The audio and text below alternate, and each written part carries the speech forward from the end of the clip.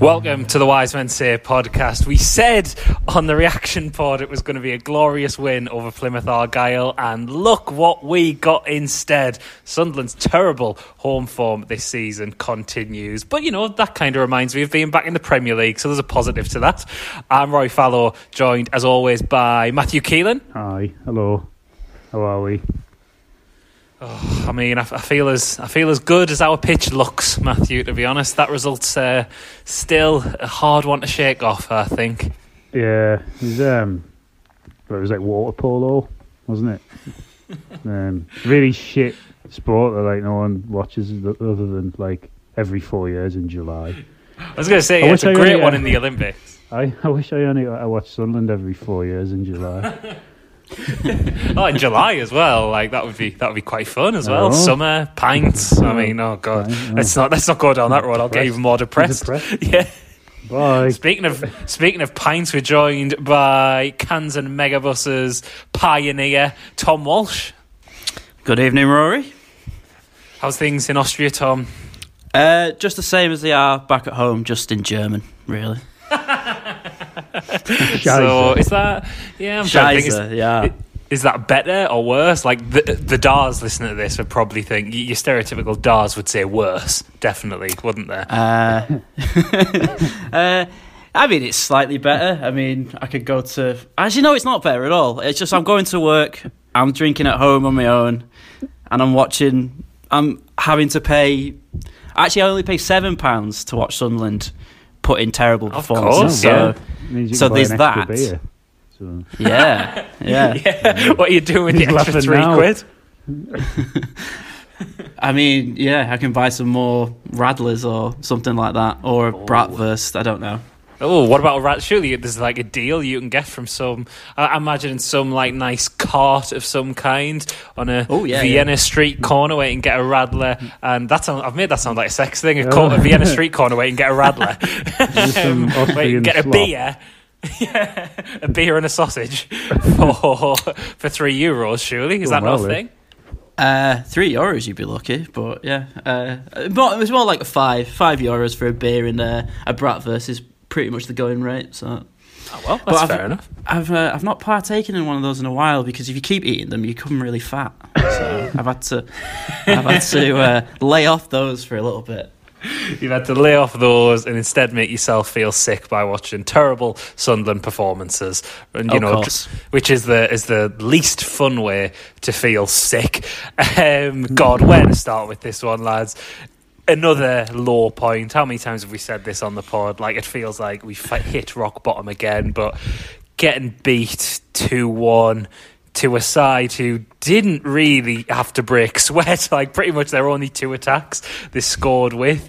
And there's so many, and it feels quite harsh, but you can pick out so many individual performances that were really poor from this game. But I think one that I want to fume the most about is Josh Scowen. I thought he was an absolute... Yeah, I knew you would agree, Matt, to be honest. That's why I wanted to start with him.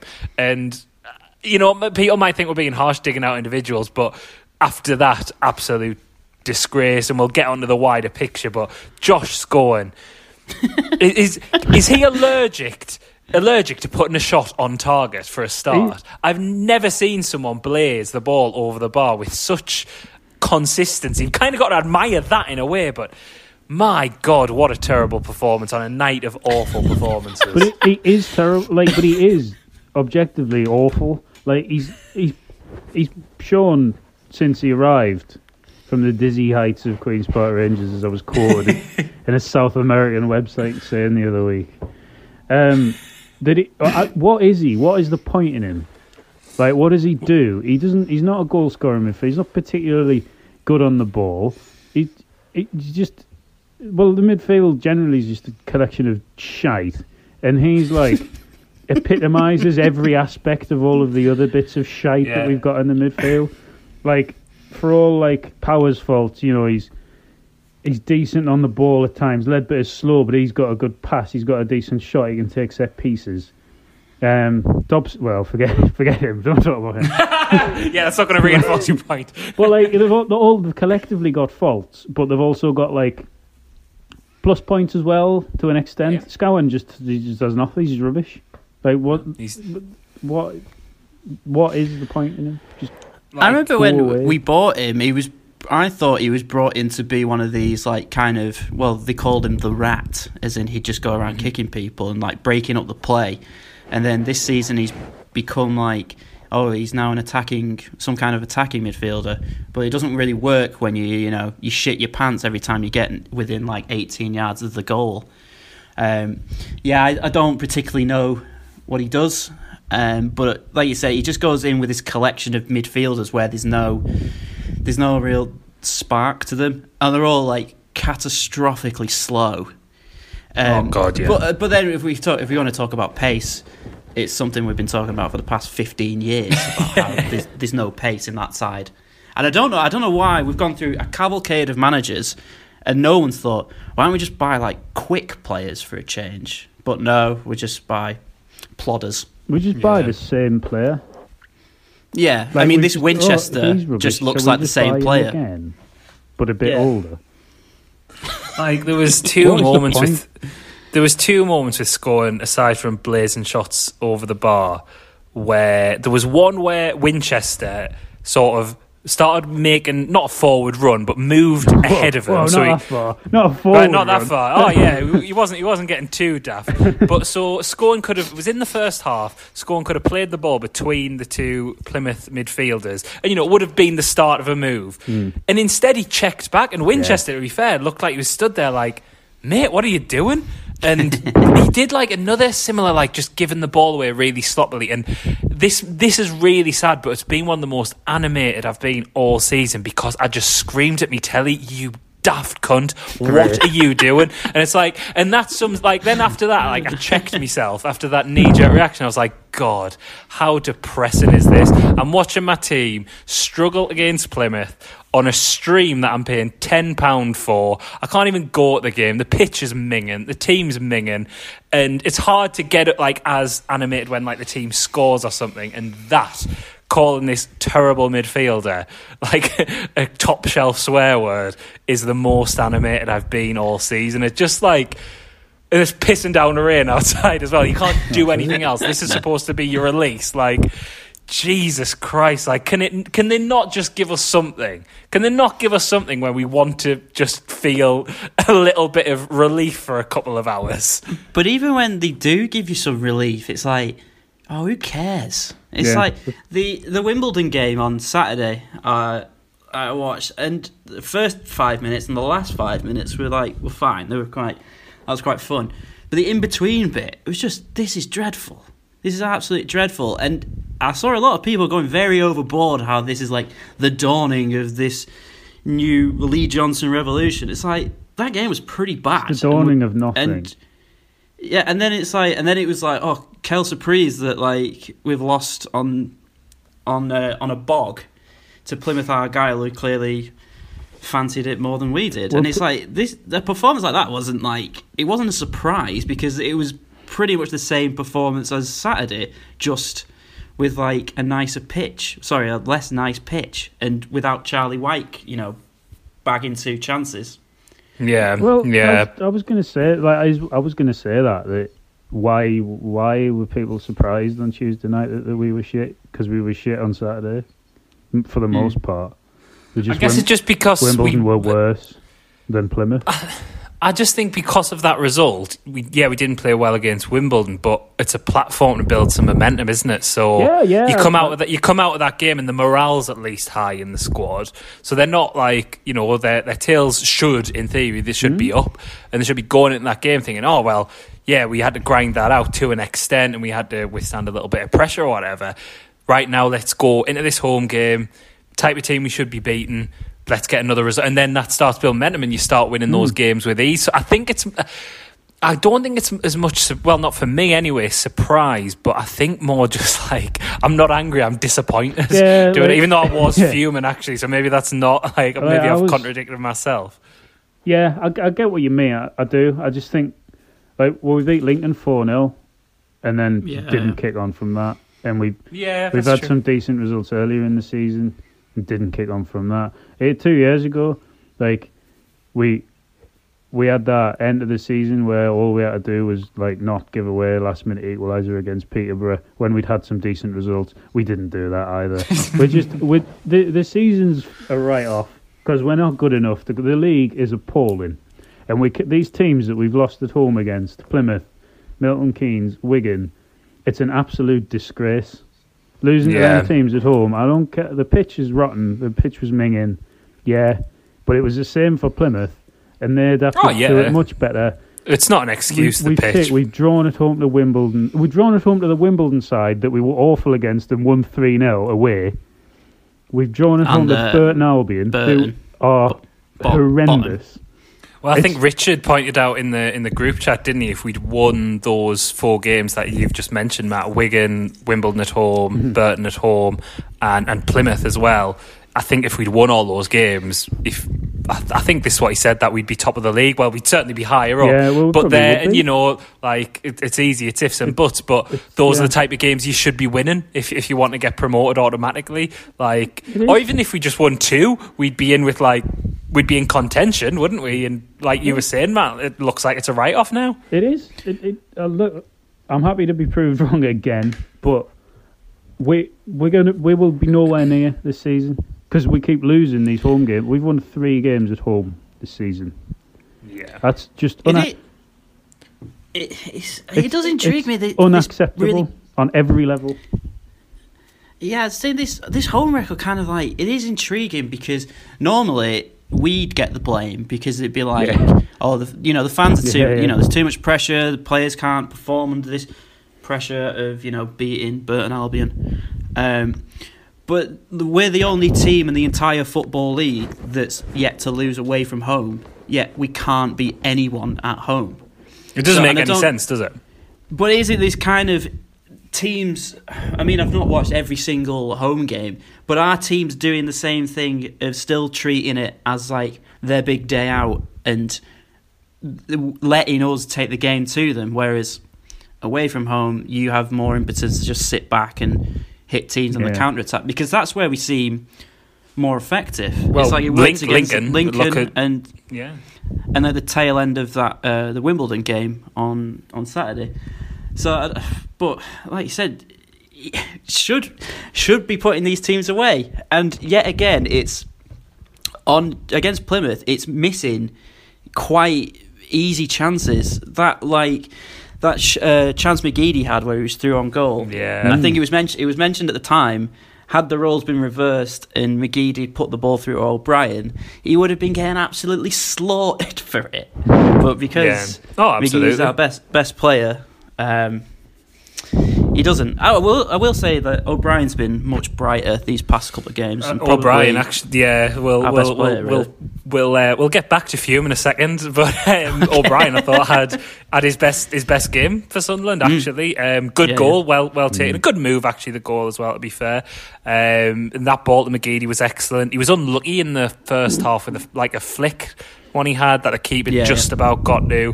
I was really pleased with him. His movement, he was dropping deep and linking things up quite nicely. So I'd have him in the team again against Shrewsbury to try and build on some momentum. But I want to go back, Tom, to what you brought up there about the fans not being in. Okay, I think that's really worth underlining because it would, that all the cliches would be coming out right now, don't you? Yeah. They're too expectant. It's their fault. They're putting too much pressure on the players. The stadium's empty and they're still not doing it. It just totally dispels that myth that, let's not forget, people on our own board have tried to perpetrate that the fans either don't get up for it enough at times, or then maybe we put too much pressure on them. So which one is it?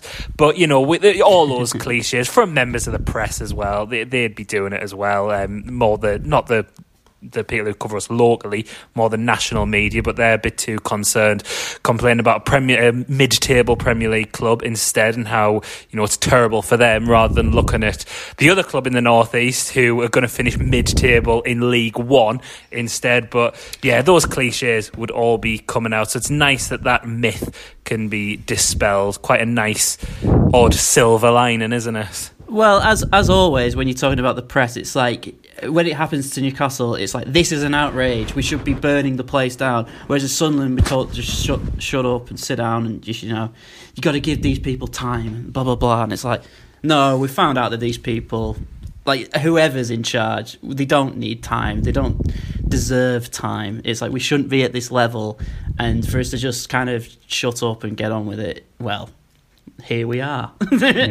Watching a stream, shouting at Josh Scowen on your own in front of a laptop, a player that we won't even be able to properly name in 5 years' time. Hopefully. Hopefully. Great when he's still here. On that expectation thing again, like it really underlines just what utter horseshit that is. And even if it was true, fuck me. How dare we want to beat AFC Wimbledon at home?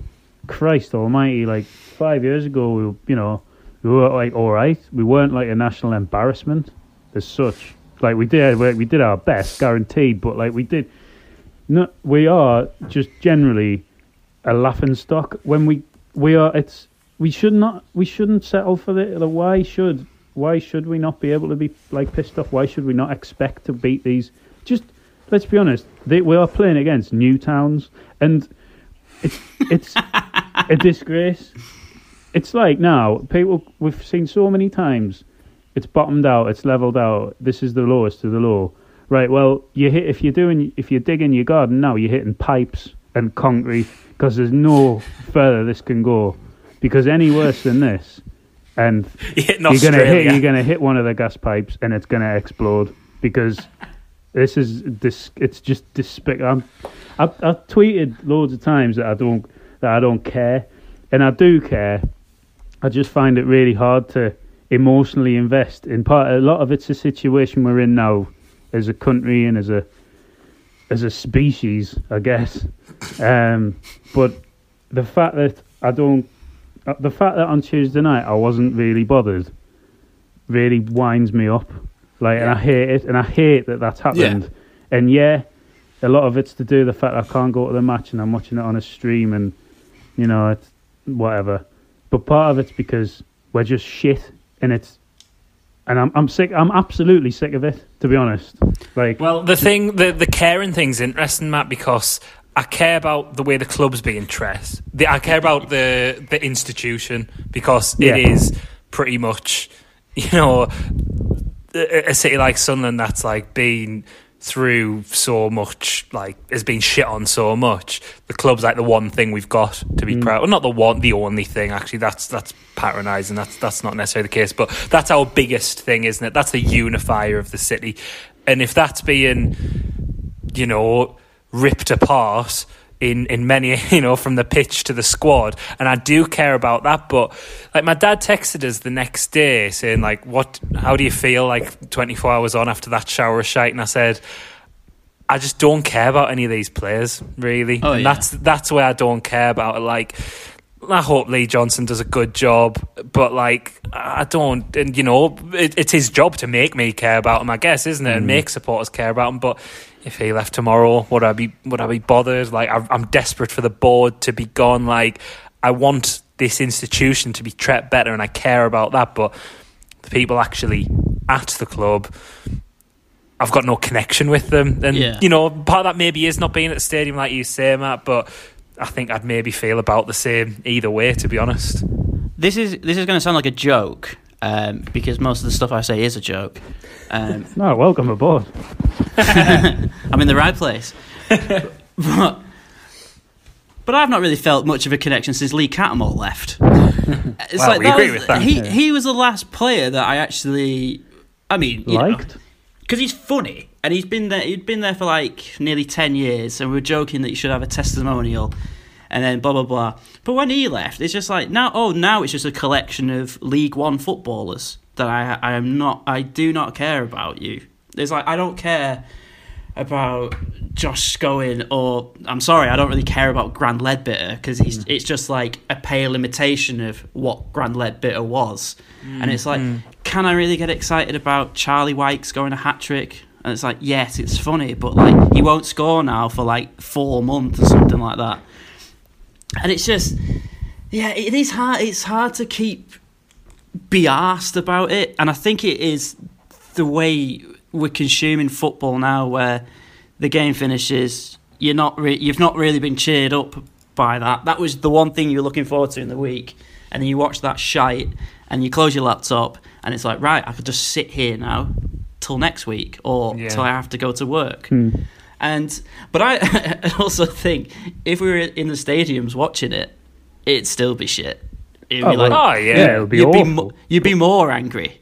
And but I want to be more angry. Like that's what I want to feel something. I don't care. Like if we win, it was to be sat with like your family or your mates or something like that. Then as well. Like, say if we were playing Shrewsbury at home on Saturday, and it was a 1 o'clock kickoff. Woo, which it is. Don't forget. Is it? Yeah. Oh my god! Why? Yeah. Why? I don't know. I hope I'm wrong, and everyone puts it on. Do our floodlights not work? No. Well, don't know. Maybe it's going to rain at 3.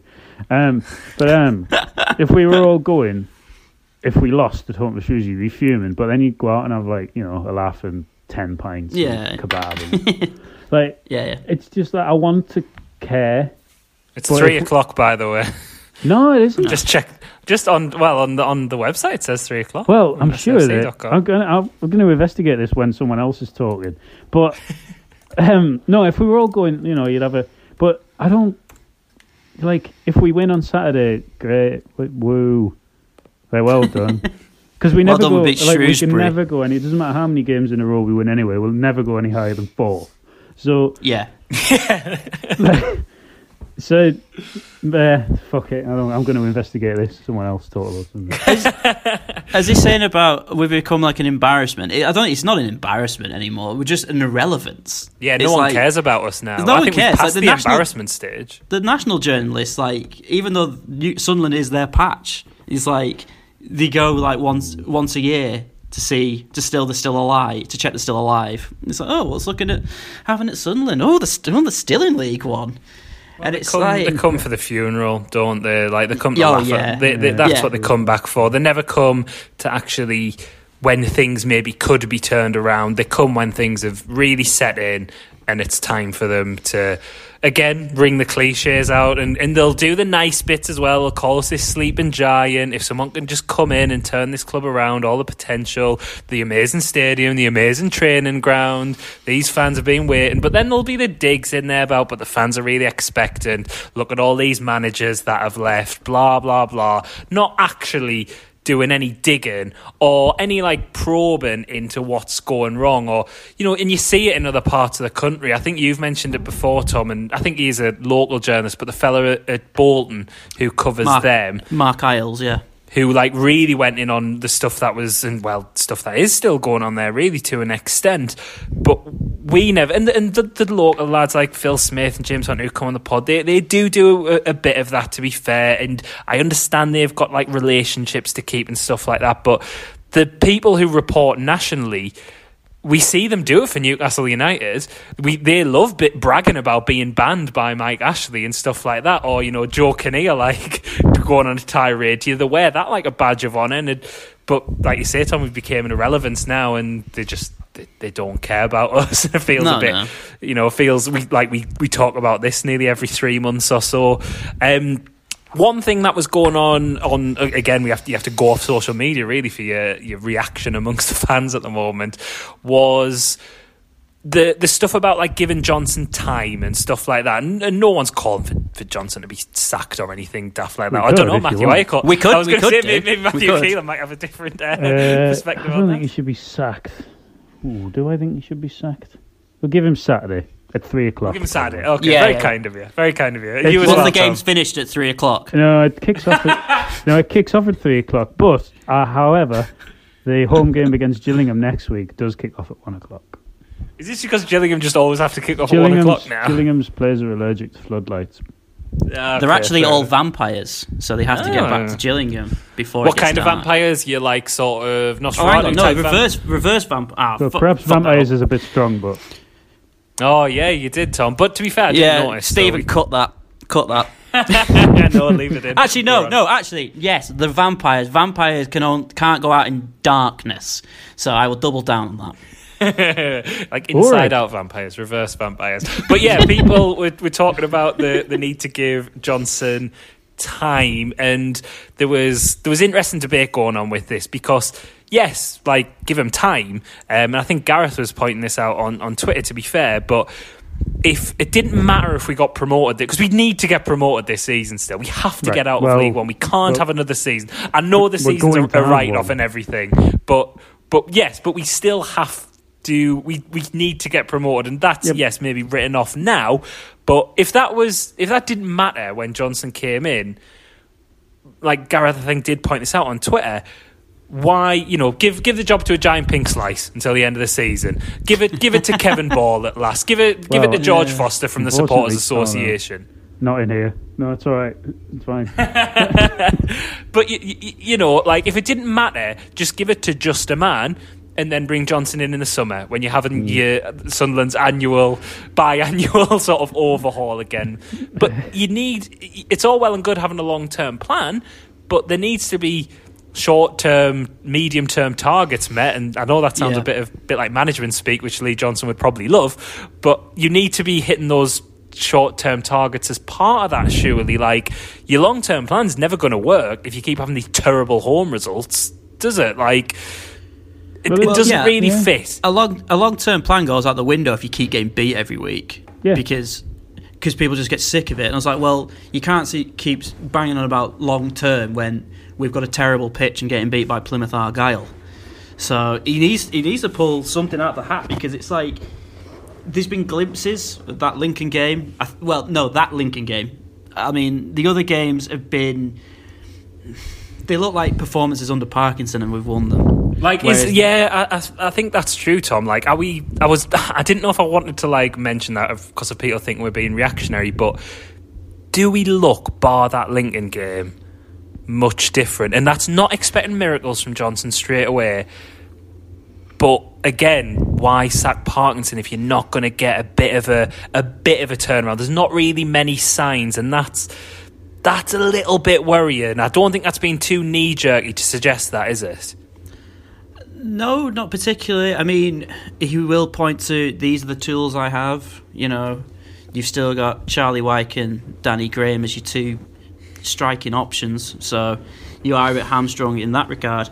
But I think Craig brought it up in our group chat. It's like there's not really, you can't really see what he's trying to do. It's like when we had managers with a style like Poyet, even when we were losing, you could tell what he was trying to do. Whereas I'm not seeing it at the moment, and maybe that Lincoln game was, maybe they played into our hands a lot because they came out and attacked us, and we kind of picked them off on counter-attacks. But yeah, like that, I'm not seeing much at the moment. I mean, I don't want to write Lee Johnson off because he's still very early doors and he's had a lot to contend with. Matthew's nodding there. Like, maybe we should. Go on, write him off. Say something outrageous. All right. Yeah, sack him now. Actually, sack him now, and bring Owen Coyle from the Indian Super League, and then when we put him in charge, we have to have a rule in place where we can't sack a manager ever again. So we just have to pick one, and that's it. Until they die. Owen Coyle. Well, you're right. The whole thing about having a long-term plan without having anything in the short term to back it up is just pointless. Like, it's like spending. It's like thinking, oh well, I'm going to spend this £10 million I'm going to win on the lottery, and then think, oh, did you buy that ticket? Oh shit. No. So like, it's just like there won't be a long-term plan because we'll never get to reach the long-term plan because we're shit and we don't have a short-term plan. So well, it's pointless. The system he's playing at the minute is just baffling me as well. This 4-2-2-2 just doesn't seem to suit McGeady particularly. It doesn't seem to suit Diamond, and it sounds like really obvious and simplistic, but surely a 4-3-3 is like what suits us. Like, Wyke has looked best in a 4-3-3. Well, his best has been in a 4-3-3. It suits Lyndon Gooch, who I know wasn't in the squad, but it does suit him. It suits Chris Maguire. It suits Aidan McGeady. It suits Jack Diamond. We've got 1,000 midfielders. Like, even in a 4-3-3, you'd probably play Winchester and Ledbetter, and there's a bit of clamour, like ourselves included, for Luke O'Nien to go into midfield. That's quite sort of, with that as a 4 or 9 pushing onto a 3 there, that's quite dangerous for this level, isn't it? Like, but it should be. Yeah, exactly, Tom. Like, just in theory. And I know Nine's not fit yet, but even with the players that are currently available, like you were saying, Tom, like Johnson will say, well, this is what I've got to work with, but you can utilise them a bit better, I think, in the 4-3-3 or 4-2-3-1. Would surely do that. Is he maybe overcomplicating it a bit, or trying to rush things a little bit? I don't know. It just seems a bit odd to be persistent with that. But I don't know what he's rushing, because I don't really see what he's trying to do. Yeah. He's not, for all his management speak, he hasn't really laid out what kind of well, he says like positive attacking football. I mean, like any manager can say that. I was like, I'd like to attack and score goals. It's like, well, yeah, good, that's good. But it's like as a plan on the pitch, it's like I'm not really seeing it just yet. But like I say, give him Saturday, and then Owen Coyle can take over from Sunday onwards. I think Saturday. And then Saturday, yeah. Straight after, actually, we'll book him a flight just in case. Straight after the Simon Grayson approach. We'll bring Mark Bain back to wait in the tunnel. From though is the question. The flight is going to be from Humberside Airport. Oh, naturally. Of course. And then we'll, because you need a taxi from Humberside Airport, so we'll just get him a taxi straight from there to the ground. And he always has like shorts and boots on for some reason, just all the time. So he'll be ready to play. Actually, he'd be a better striker than what we've got at the moment. Yeah, why not? I mean, he's probably within our budget as well as a striker in a minute. So. We couldn't afford the flight, like.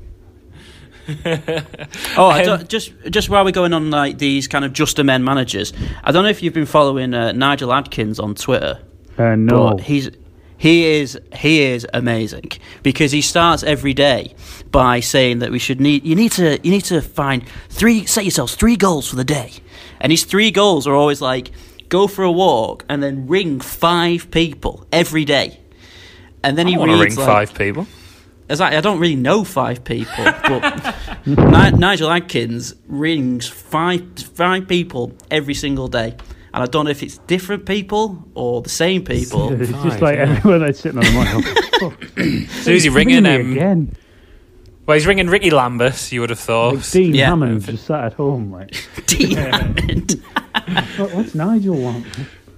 Probably another manager like who's waiting to Gary get back Francis. in, like Curbs or someone like that. You would have thought. I mean, he was a joke figure at management level, but he got me through. He did like an advent calendar all the way up to Christmas, like where you do like a piece of football memorabilia. Like, no, it's amazing. I was just like, and he's just like, it'd always be like, great memories. Go make the most of the day, everyone.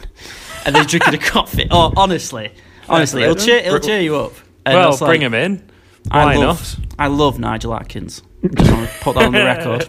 I love Nigel. Tom Walsh. What's the date? 21st of January 2021. Yeah. I love Nigel Adkins. And that was the moment he realised he'd cracked in lockdown.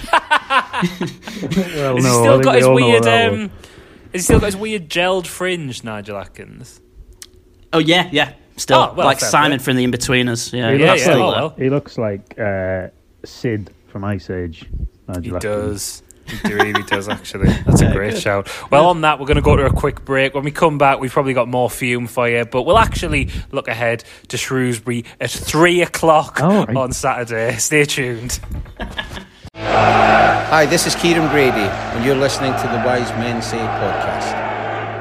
Welcome back to the Wise Men Say podcast. Before we look ahead to Shrewsbury and maybe fume a little bit more, we would like to remind you to go to fromtheterraces.co.uk and use the discount code WMS10 at checkout to get 10% off the basket, as Gareth always says. I'm always plugging the winter gear at the minute, but why not look ahead to the summer, get a t-shirt, get a pair of shorts, maybe, I don't know, maybe Chris has got some discounts on those at the minute. Like, Matthew's got a lovely Google Meets background, which obviously you can't see, of a lovely Greek island looking scene, which is nice and sunny. So, you know, maybe you can do that. Actually, the Zoom quizzes are coming back now, aren't they, lads? So when you're doing your Zoom quizzes with your mum and your aunties and all that, like, you can send with Nigel Atkins, with Owen Coyle. But if Owen Coyle's listening, imagine that'd be so good. If Owen Coyle's listening, and obviously he's in India, which is a very warm country, he loves wearing shorts. So Owen, go to fromtheterraces.co.uk, get a pair of shorts, get 2 pairs of shorts, why not? And use the discount code WMS10 to get yourself 10% off. Let's oh god, where to even keep going here, lads? There's so much to go through. About something else?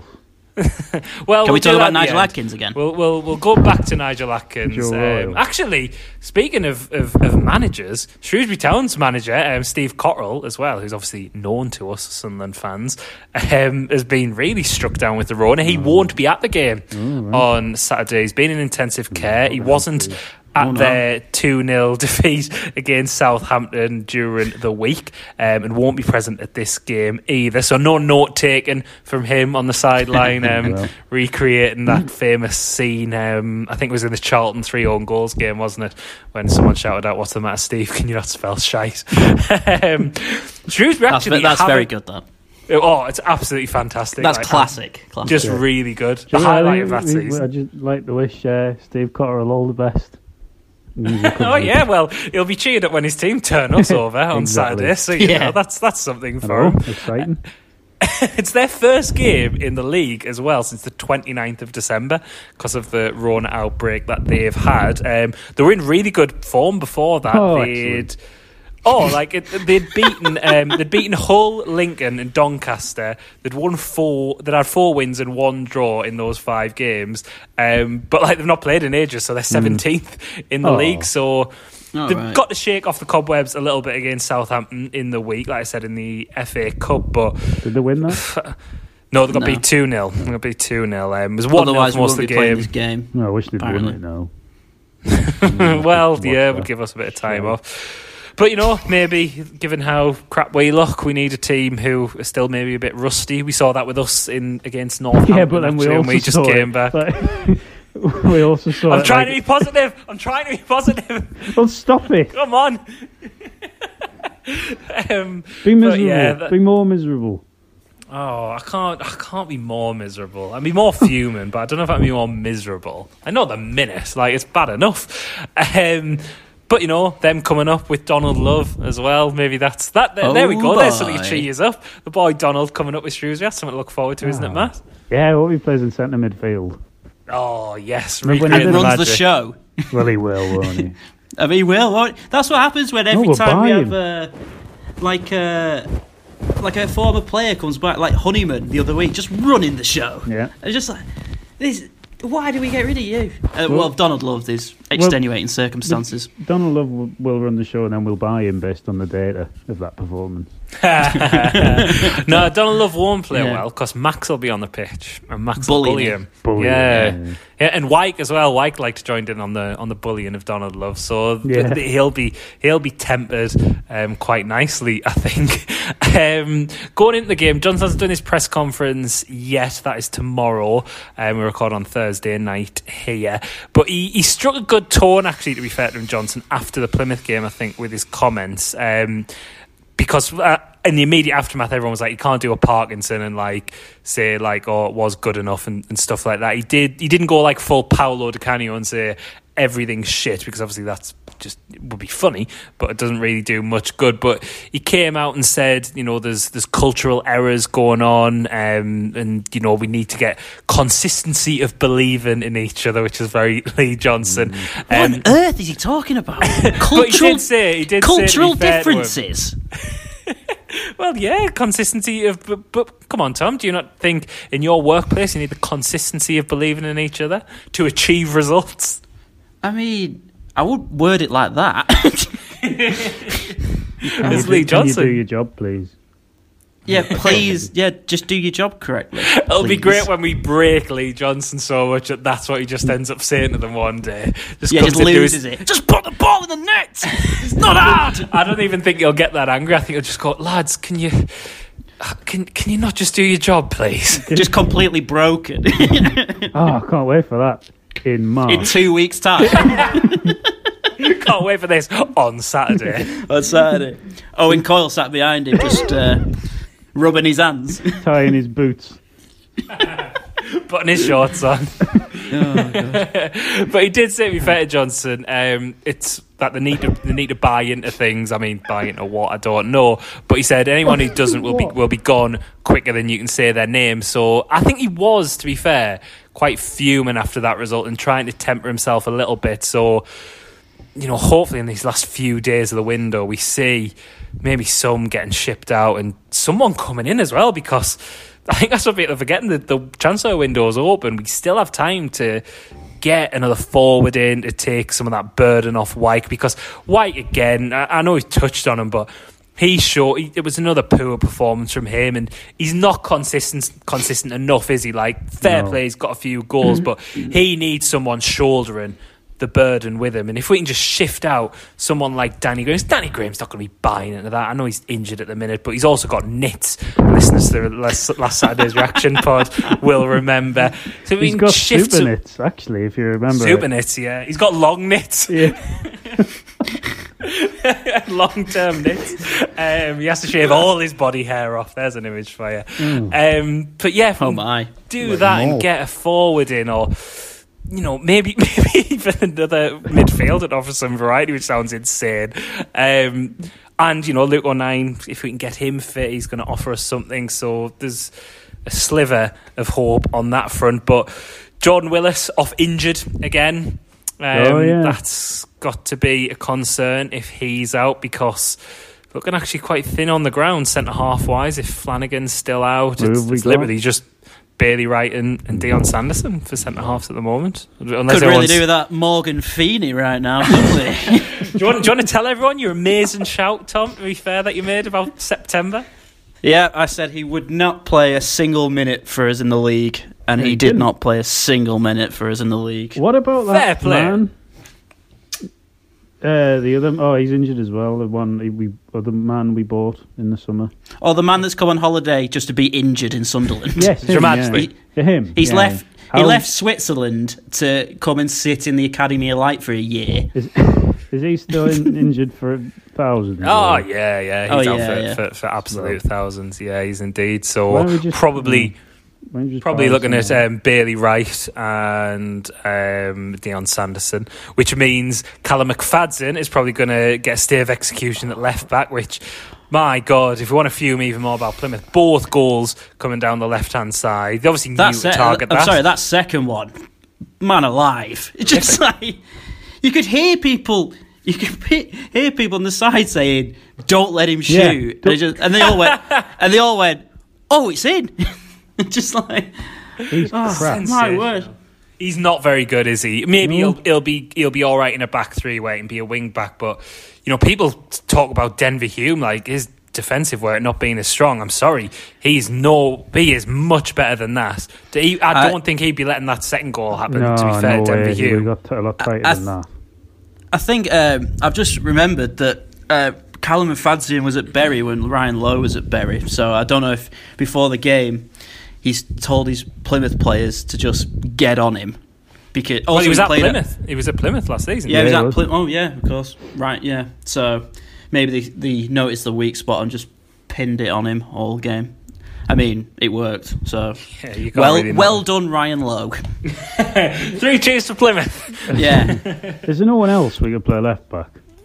Well, I don't know. Is there another? Well, Elliot Embleton, to be fair, came on at left back one point and wasn't any worse. Certainly, that was a bit of a Parkinson thing, wasn't it? Yeah. Bringing here comes an attacking player. Are we really chucking it? No, actually, he's going to play at left back. Yeah, didn't very odd. Sense. Like Embleton as well at left back. Way out of wrong. We could do with now Lawrence de Bock. Damn, you just beat me to it. Yeah, bring him back so he can recreate his amazing performance at Gillingham. I'll bring him back for the Gillingham game. Why not? In a couple of weeks. 1 o'clock. Nice to see him. That'd be so good. That would be great. So good. It's one thing as well is conceding early under Johnson. I'm wondering if teams are noticing to target us early on now, because, like, to be fair, against Wimbledon, we did get the early goal, but then we're a bit disjointed after that. We conceded quite early on Tuesday against Plymouth. We conceded before the 20-minute mark against Wigan, and we did in one of other Johnson's games as well. Struggling to think off the top of my head. I should have wrote it down, but I haven't. And even if you think of the Lincoln game, they had 2 sitters really early on as well. Like, is that an issue? Oh, Hull, sorry, that was the other one I didn't think. I forgot. Is there a bit of an issue there? We need to come flying out the blocks a little bit more. It worked for us against Wimbledon, to be fair, because it gave us that platform, and then we ended up winning the game 3-0. But it seems like teams know to hit us. If they hit us early, they're coming away with a result. Yeah, I don't even think it's about us maybe flying out the blocks. Even it's like just defend competently for the first 15 minutes. Like, don't give stupid goals and penalties and free kicks away, and just settle into the game, because these teams were playing the crap, but you're giving yourself a job on your hands. You're a goal down before you've even started. Bristol Rovers, first game of the season, penalty after 2 minutes. Yeah. That just set the tone, didn't it, really? But we tightened up after that, be fair. We did, but I mean, we're only conceding, generally one or 2 on Saturday, but 1 goal. But it comes in the first 10 minutes, and that is quite often enough to lose the game, or certainly not win it. And it takes us a while to, with the exception of Hull, really, it takes us a while to then get back into it. Like, actually, we did score quite early in the second half, and when O'Brien scores, like, right, get in, great chance to win this. We've got about, plus at a time, we've got about 40, 35 minutes, to win this. And then we just go back to sleep again, and Plymouth hit us, but we're starting on the back foot like so much. And is that actually maybe what Johnson's kind of alluding to with the cultural comment that he made there of that not being quite right yet? I don't know. I don't know how. I don't really know what, if it is that or not, because what culture are they buying into then, where they're deliberately you don't need to buy into a culture to not go 1-0 down after 5 minutes every week. I don't get that. I know what you mean, but I don't know what I mean. Fuck knows what he's on about, but I don't think it's that. Maybe that's what the players are thinking. What the fuck's he on about? Like walking out the tunnel, what the fuck is he on about? I hope so. Thought we were getting his dad, Gary. Oh, don't mention having a Gary. We were supposed to have a Gary on the pod tonight, Matthew. Come on. Oh, I'm upset now. Well, unfortunately, Gary couldn't make it due to other reasons. Not in here. Not in here. But next week. Don't worry, dear listener. Say any more on the matter. Fans of Gary Foster will be pleased to know that he is returning with gusto next week. He is safe and well. He is safe and well. His captors are treating him very well. We did try to get a video recorded message to send, but they weren't up for that. But hopefully soon. We've been assured soon. We have been assured soon. God, we really have lost it, haven't we?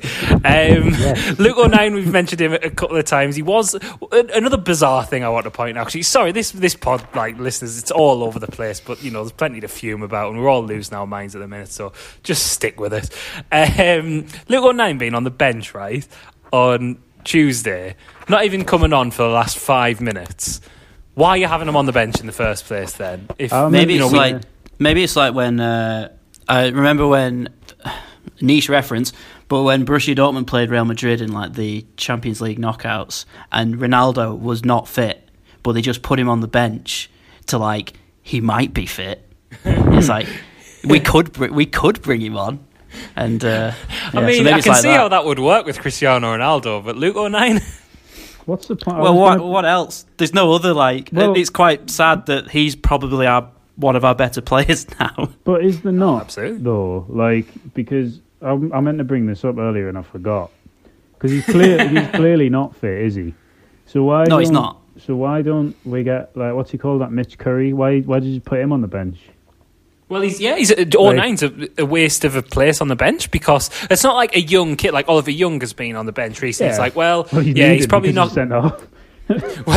well, yeah, but as much as anything, he's only going to come on if there's a disaster. Yeah, but he's probably not going to get on. But it's experience being in the match day squad and all that, and that's important for young players. Lewis Knight doesn't need that. And I know there's extenuating circumstance in that Wimbledon game, but we brought in the Wimbledon home game, the 1-1 draw, but we saw how Jordan Willis featured in that game, and he clearly wasn't fit. I hope that's not going to be a bit of a theme of Johnson thinking, I know we've got injury issues, so it's not easy, but you might as well just put a kid on there because the under 23s as well. They've had some all right results this season. Like Curry scored a lot of goals, and it's because he got in the squad against Wimbledon. He came on, didn't he? Yes, he did actually. Yeah.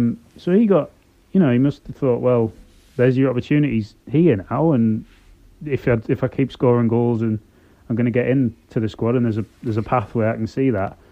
And now that we really haven't got any players, and he isn't in the squad, or not just him, like someone else. I don't know any of the other players, but there's got to be somewhere that rather than just having some, you might as well just have some things on the bench because 09's not going to come on. You might as well just have like a giant pink slice, for example, a pink slice, a bollard, my coffee machine that's broken. It's also like it's not like we're in the Premier League anymore, so it's like it's the level of what you come into play into is not like worlds away from what you've been playing at the reserve level. So if we have a striker, Mitchell Curry's a striker, yeah. So if you have him on the bench and we're chasing a game, I mean, maybe I have hit the age where it's like chuck the kids in, but it's like, why not? Why not? Just don't bring Danny Graham on because that's useless. Yeah. I 100% would rather see one of them than Danny Graham, absolutely. But he won't be in the side because, as we've established, Danny Graham has got nits. Midfield, which is more contagious than coronavirus. Oh, absolutely, yeah. Danny Graham's mum currently reassuring him, saying, "Oh, it's only people with very clean hair, Danny. Don't worry." Meanwhile, be interesting to see what outside the house. Just look at his hair. It's not clean.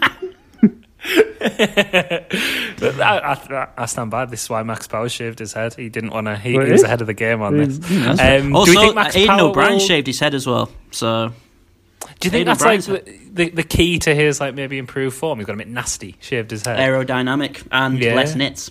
Or maybe Stephen Goldsmith has just became an influencer and we're not aware of it yet. Do you think Max Power, speaking of him, will be starting at right back? I know there's not many defensive options, but would you rather see him back in the midfield, especially with Josh Scowen being so poor? I would like him in the midfield, but we don't have anyone to play right back. Because if Willis is injured... Just don't play with one. Then... If Willis is injured, then Power's going to have to play there, isn't he? Yeah, which is annoying. Sanderson? You what? Sanderson probably going to have to play centre half, though, isn't he? Play centre half because Willis is dead. So. Of course. To be fair, Willis hasn't been actually ruled out yet, but I'm just, it is his knee again that he's got his Johnson. Apparently. Yeah. So he's probably not going to be. He probably shouldn't be risked, really. But midfield is an interesting one. I'd probably have Grant Ledbetter back in there because just for his passing ability as much as anything. I know he's not massively dynamic, but scoring's terrible. I'd rather see Ledbetter come in for him. Winchester looks all right, but Winchester he just doesn't. And I'd love to be proved wrong on this again. Not writing him off or anything for anyone fumes, but he might be fine. But does he give us what we desperately need to improve the midfield? No. We've signed him so Max Power can go to right back essentially. Why not just sign a right back instead? And maybe he will be this midfield dynamo we need. Who knows? But I just don't see him giving us the variety that we need in midfield. He might be totally competent and fine, but is he anything different to pretty much what we already had? Boring. Yeah, just more boring players. Yeah, I don't. He's men. no different, is he? Like he looks a bit more positive, I guess, than Scowen and like not Ledbetter. I don't mean positive in terms of ability. He's more forward thinking, I would say, than Ledbetter is. Yeah. But and I'd have him in the team over Scowen because I'd have Dobson in the team over Scowen. On current form, absolutely. Because he's no worse than him. No. And he's had his chance, to be honest. Like, he's had more than enough. I know. He just keeps looking back into the side, though, because of injuries as much as anything. But I would rather put Dobson in the middle than Scowen on Saturday. Genuinely. That's a statement from me. You can quote me on that. From you as well. Is, I don't think he's going to drop Scowen because Scowen's the one player he knows because he's managed him before. So it's a bit like I would be quite interested to see the data they got on Carl Winchester, a player that's been managed by not only Lee Johnson but also signed by his dad, Gary Johnson. Great. I wonder how this 27-year-old from Forest Green Rovers was picked out of the ether to be our midfield linchpin. I mean, it's like Sam Allardyce with his agent's son, isn't it? Like setting up players. Oh dear me! What have we become? We've all fully lost it as well. As well, Winter. Like, what's the point? What is the point in this anymore? 2.5 year deal. Thank you very much. No. Bam. Fuck me. Tied him over nicely until he's 30. Thank you. And then we can't sell him for anything. Just giving these players these contracts again, not learn anything ever. No, and it just makes it better then, because to make it worse, then you just think back we wouldn't even pay £7 million for Jan M'Vila. We knew he was good. We've been doing this for years, just giving these shit players massive contracts that they don't deserve, and they're never going to get anywhere else. Why do we do this? 2.5 years in League One is mad. That is insane. Absolutely mad. I did not know that. Sorry, mate. 2.5. Maybe he's got a great agent, to be fair. Fair play to him. Maybe his agent is Gary Johnson. I'm just saying. It might not be. Please don't sue me or something. No. Gary Johnson manages Torquay, I think. Yeah, he does. And will manage us after his son gets sacked on Saturday. Might be his uncle, who is, of course, Joe Royle.